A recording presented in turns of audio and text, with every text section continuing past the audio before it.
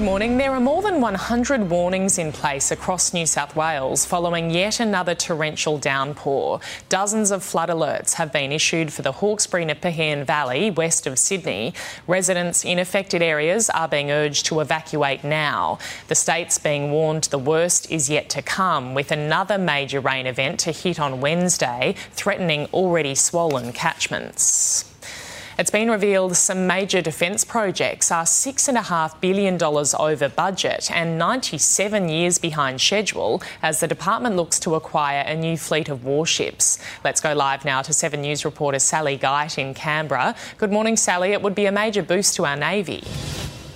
It certainly would, Jodie. Now, this was about procuring Corvette-style warships. Now, these warships are small but powerful warships armed with missiles, cannons and even potentially torpedoes that would be purchased by the federal government. Now, this is all about getting our Navy those rapid firepower boost that it needs, given ongoing and growing threats globally and a strengthening Chinese Navy. It also comes after the realisation that some of the projects that have been procured in recent years are no longer sufficient. Now, this proposed project would cost around $5 to $6 billion, and that will do nothing to help with our defence bottom line, given it was just revealed that 28 major defence projects are running $6.5 billion over budget and cumulatively 97 years late. These staggering figures announced ahead of a new budget analysis to be revealed by the Defence Minister, Richard Marles today, who'll be outlining some of the budget pressures the defence portfolio is facing,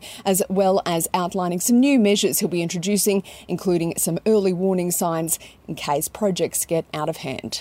OK, Sally Geit in Canberra, thank you. Hundreds of highly trained overseas GPs could help solve the nation's crippling healthcare crisis under a new plan by the New South Wales Health Minister. Brad Hazzard says the requirements for foreign doctors to practice here are too extensive and he's seeking to remove the red tape. Meantime, new data has revealed Australia's bustling hospitality industry will need an extra 200,000 new recruits this summer to keep venues open over Christmas. Two climate change protesters have been arrested after they glued themselves to a Picasso painting at the National Gallery in Melbourne. The pair used superglue to attach themselves to Picasso's Massacre in Korea, which was on loan to the gallery as part of its Picasso Century exhibition. Climate activism group Extinction Rebellion have claimed responsibility for the stunt. The gallery confirmed that the artwork, which was protected by a perspex glazing, was not harmed. The protesters aged 59 and 49 were arrested and later released without charges being laid. Shocking new figures have revealed how much Queensland drivers are paying in fines. The state amassed more than $274 million in fines last financial year, $70 million more than the year prior. The surge came as the government expanded their camera detection program to include breaches of mobile phone and seatbelt rules.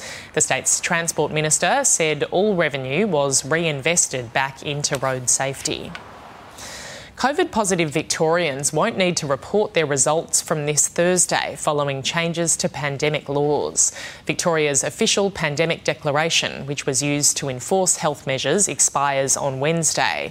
Vaccination mandates for healthcare workers will remain in place. Isolation for positive cases is still strongly recommended.